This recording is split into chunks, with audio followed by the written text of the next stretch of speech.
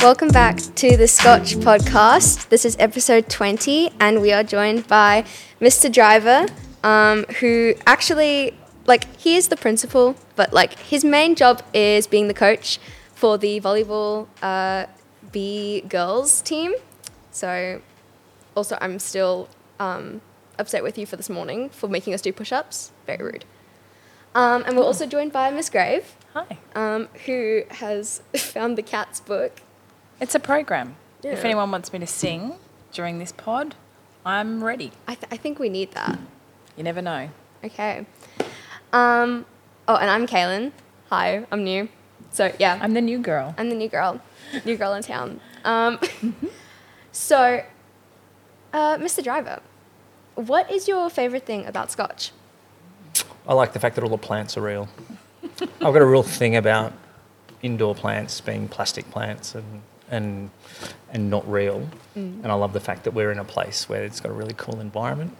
And I think that's a really sort of cool little metaphor for us as a school in lots of ways.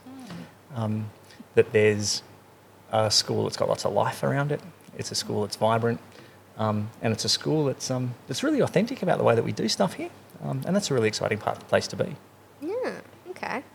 And Miss Grave, how does Scotch compare to the school that you went to as a student? Oh, wow. I went to a school in Victoria, a private girls' school for 13 years. I was one of the lifers. Great school, Toorak College on the Mornington Peninsula, but all girls, so very different. I still find boys loud and scary and unusual because I wasn't used to them as a student. But in terms of the values, possibly quite similar. Committed to excellence, outward looking, globally connected. So lots of similarities, but very, very different. But sandstone buildings and gates and ribbons and blazers and all of that. Yeah. Mr. Driver, what do you find most special about Scotch? Oh, you want that? It's one of those things, I think, sometimes where do you want the whole list or just the top 10? Probably top 10. Yeah, look, I think this is a place where everyone can sort of pretty much work out how they can do the things that they really want to do and take the opportunities to do the stuff that they really want to do. And then there's a whole lot of other stuff that goes on where they get the chance to do stuff that they haven't yet worked it out. And I sort of feel really fortunate because I've got this sort of magical key that lets me into anywhere around the school. So I can sit cross-legged in a sandpit in the ELC and play trucks and have phone calls with people behind timber walls. And I can wander in and out of Year 12 classes and watch students doing stuff that they never thought that they would get a chance to do. And I think that plays out every day. And it's great fun to watch. Oh, okay.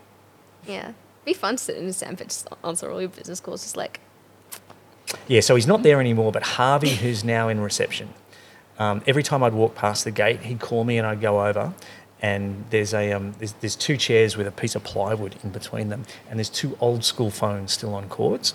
And so Harvey would sit on one side and Harvey and I would talk on the phone to each other for 5 or 10 minutes every time. Solving the problems of the world. Fabulous stuff.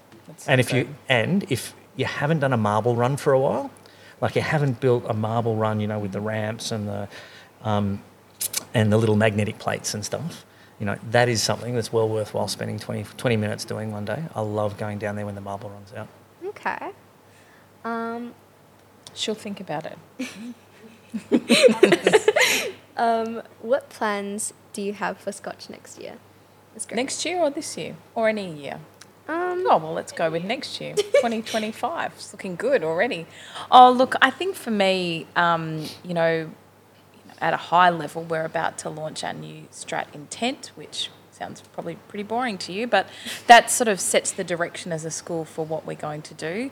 And from that, we are going to take Mr. Driver's magic key and unlock all these new fantastic magical doors. That's an interesting analogy, actually, isn't it? But it's sort of, we've got this opportunity now to sort of, we're through COVID, we've built this amazing building, and now where do we go next? And is that going to look like more global engagement or new and different subjects, or all the things. And I think what we're keen to do is speak to you guys more. You know, if you had to say, you're in year 10, what's the one thing you would love between now and when you finish year 12? And I'm putting you on the spot. Oh, no. But do you know what I mean? It's actually important that you have some input at the table as well, because it's not our school, it's our school, if that makes sense. And you might have this greatest idea and we go, actually, that's awesome, let's try and do that. I think we're really conscious that, you know, in 100 years' time, someone's going to pull open this big book, or it might not even be a book anymore, or it might not even be a tablet. Who knows what it's going to look like? And it's going to be about the story of the school over the past couple of 100 years. And, you know, we might feel like now, when we're here, you know, it's the most important thing in the universe. But I suppose in 100 years' time, it might be a paragraph in a book, you know, over the 5 years or 10 years or however long Miss Grave and I are going to be here. And so we're really conscious that we want to be the people that can also leave this place better than we found it, but then hand it over to someone so it's got lots of continuity. And I think about a lot of the conversation we're having at the minute about AI and the impact that might have on schools. And we're sort of wondering, you know, how's that going to impact on how we learn and what we learn and the things that we do and the way that we as a school operate. You know, is it going to mean that in 20 years' time you're going to sit in a classroom with other people?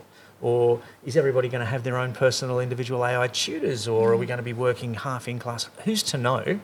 But you know, these are things that we're currently thinking about. These are things that we're asking questions about, and not because we want to make change for the sake of change, but because it's important for us always to make sure that we're worried about the things that are happening tomorrow, in terms of the things that we're doing today. What was your most memorable Scotch moment from your first year at Scotch, Mr. Driver? It would probably involve the pool, but I fell in at one point in time and I was fully clothed. But look, I think... still haven't seen that. I would still love to see that. Yeah. Warren King may be the person to reveal that footage. It's being held for ransom. I suppose my most memorable moments were, I think, the things where the whole school came together. So I really love to see the spirit and the excitement and the fun on Founders Day, on the first swimming carnivals that I got to go to, the first athletics days. Like they were ridiculous fun. Like there is something, you know, I came from a different style of school before I was here, and it was a very buttoned down school, and it was a school where formality was really important.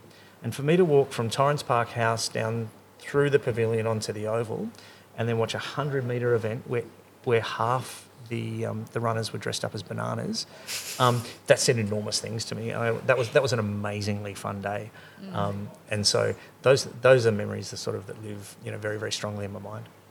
While you were talking, I was thinking of two things. Founders Day, I think, is really important, and I remember that strongly. And we all had the foundation sausage celebration. I believe Mr. Disher coined that term, because I think for me the tradition part is really important as well. I love the fun and the games, and I'm as happy as the next person to be playful. But I tell you, every single time I stand in the foyer, Mr. Driver's there, and we call imposition for the start of assembly, and those bagpipes start, and Mr. Driver heads off, and then I follow him. I get very, I actually get quite teary every single time it happens, because I think I'm part of something here that's pretty special, and not everyone gets to do this, and I find that a privilege. So I love that. But the other thing is sort of silly, I suppose, and I think you were involved in this. Were you involved in the great monorail discussion of how do we get from Purruna down to the chapel?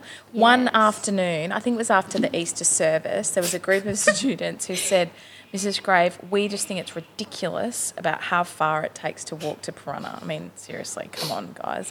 And then there was we need a slip and slide, it's a monorail, it's a train, we need segways, and I just thought, I love the fact that we're having this playful conversation, but actually maybe there's something in it. And, you know, I think that's the thing about Scotch is sometimes we swim around in funny, playful things, but we're not afraid to go, well, hang on, maybe we should actually do something different. Yeah. Did you get the design drawings from the Year 12 engineering students? No, I didn't. So Mr. McMillan, Sam McMillan, who's our Chief Operating Officer, he looks after a lot of the infrastructure around the place. he gets this letter and these drawings from 2 Year 12 students Love it. who wanted to put a zip line in that ran from the top corner of Purruna all the way down to Web Science. And they'd done the drawings, they'd done the calcs, they'd done a whole lot, and they sort of said, look, you know, it takes too long to get down, so a zip line would just be amazing. And I thought that was very, very cool. It didn't solve the big problem because it's not coming down that's the hard thing, it's the walking up the hill. Yeah, that's actually so fair. You know, like you get up there, particularly on a hot day, you get a bit sweaty and stuff, and Yep. you're a bit puffed once you get to the top of the stairs and you're looking for a coffee and stuff like Correct. that. But Go-kart. yeah. Just a little go-kart. Just drive up there. Let's do it. What is the best item on the canteen menu? And I think we need an answer from both of you. You've got to go canteen and Purruna Cafe because they... True. I know what you were going to say, but you go. Mr. Driver loves food. That's what I've learned. Yeah, look, okay. So I'm actually really torn. Okay. Okay, so, look, yeah, I don't think that's a fair question. Okay, I don't. I just think that's an unreasonable question. I think the question that you should have asked for is that if we say this particular time period during the course of the day, what's the best food item, like what's the best morning food or what's the best lunch food, you know, because your decision-making process is really different. I love a muffin. God, I love a muffin. And so when we're talking about canteens and we're talking about Purruna Cafe, both of them do really good muffins. Like, I do love a vanilla slice, but we often don't see the vanilla slice, you know, available Special around the schools. occasions. Yeah. Yep. But the standout piece for me is still Fridays. It's still lunchtime. It's Purruna Cafe. It's the homemade sausage roll. rolls. I knew he was going to It's say the it. sausage roll at Purruna. And they're getting on a Friday. bigger just Yep. for you. Fatter, longer. Yep. And I have a standing order every Friday. How many do you eat? Only one. I heard a rumour it was 2. Yeah, I went through a period that it was I heard 2. about it. But yeah, that was... I'm going to have to start looking after your health. Yeah, no, that was when I was training to be an elite triathlete, and now I'm... And now you're not. I'm tapering at the minute. I'm not in Yep. the the Yeah. professional training zone. I'm in, yeah, me too. I've given that up this year as well. I like cold rolls from the canteen. They're delicious, lovely. And I like a protein ball. That sounds very healthy, doesn't it? Where do you stand though on the? Sorry, I don't mean to take over your job No, that's fine. as the podcast host. Like, do you two have a view on the difference between the hot lunch and the cold lunch? Because I reckon a really, really luxurious thing is something hot for lunch. In Like winter. If you have a pie, if you have a sausage roll, you know, if In there's like winter. a nachos or something, to me that just feels luxurious. You know, because maybe it was because I've been brought up on sandwiches and, you know, rye Boring. vitas and stuff. But like, Rivetas. it needs to be winter to have something warm, like Miss Grace was saying. Because like when it's hot, like it is like been the past 2 days, it's nice to have something cold, like the sushi or like Do you know what I do love? yeah, It's not from the canteen or the cafe. yeah. I love a crusket and peanut butter from the staff room. What is a crusket? I love a crusket. It's like what babies eat, but bigger. Like, you know, is that what they're called in South Australia? Okay. A crusket. Now that I've said it out loud, it seems weird. Yeah, look, I am. No. I had a And conversation. crunchy peanut butter. I had a conversation with some of the house captains at Swimming Carnival and made a reference to a film, and they got stuck into me and said, "Couldn't you come up with something that was, you know, within the last 20 years or something?" No. Your crusket just feels like a 1980s Yeah. biscuit, not a 2024 biscuit. Soz. But I love it. Love a crusket. What is the best muffin at like the canteen? Raspberry and white chocolate. Like there's no. Okay, sorry. You don't. She doesn't need to answer. I don't eat muffins. Oh, I love a muffin, and the raspberry / berry with white chocolate muffin. Just there's that, and that everybody else is Do competing you know, for second place. a lot of people are talking about the savoury muffins being excellent. So I just find them too much muffin. Yeah. You know, look. You know, you also use the word muffin, like you didn't introduce friand into the conversation. Like I think the friand is an entirely different category. I think you're motivated by something different when you go for a friand than actually when you go for a muffin. The lemon curd muffins up at Purruna are good. are tops. They are good. But a berry and white chocolate muffin. Yes, highlight of the week. I cannot read. Do you see a reality TV future at Scotch? So like Survivor Goose Island. Oh my The gosh, Apprentice, I love this question The so Block, much. MasterChef. You know. That's yes to every single thing you've just said. Survivor Goose Island. That's great. Yeah, we just don't want it to be a lone Goose Island. I don't. Oh, no. Yeah, no, but Survivor Goose Island. That'd be The good. Apprentice is good. Master Chef in, my gosh, that would be terrifying down there. Yes. Excellent. I was sort of thinking about my classroom rules as well. My classroom rules. Oh my gosh, yes. So I reckon that's got some legs. Yeah. And there's what I have also liked has been the odd reality show that's popped up that's tried to pick somebody for a particular job. Like, you know, there was one in the US where they tried to find a new singer for Queen, you know, or someone to replace something. I wonder whether or not we could do something like that with one That's of our, really you know? cool. You know, there's been sporting ones and stuff as well. I love it. That's a yes to all of those. Let's do it. Have you considered adding a moat around the chapel? Like it could be used for like rowing training or outdoor education prep and stuff. Boat. I thought you were talking about like to float little paper boats, but rowing seems like a bigger. Yeah, like you know how like Ditch. castles have like a moat and like a drawbridge and everything. Have you considered that? Yeah, look, I haven't been thinking about the motor in the chapel, no. But let's go there. But Let's look- consider anything. But look, we're a place that's big on ideas, you know. Why wouldn't we? Why not?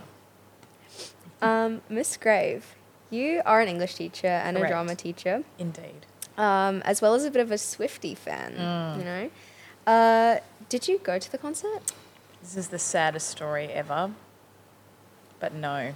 I sacrificed the ticket and sent smallest grave to Melbourne. I know. I was an excellent mother. So with 4 daughters, that was a highly prized ticket.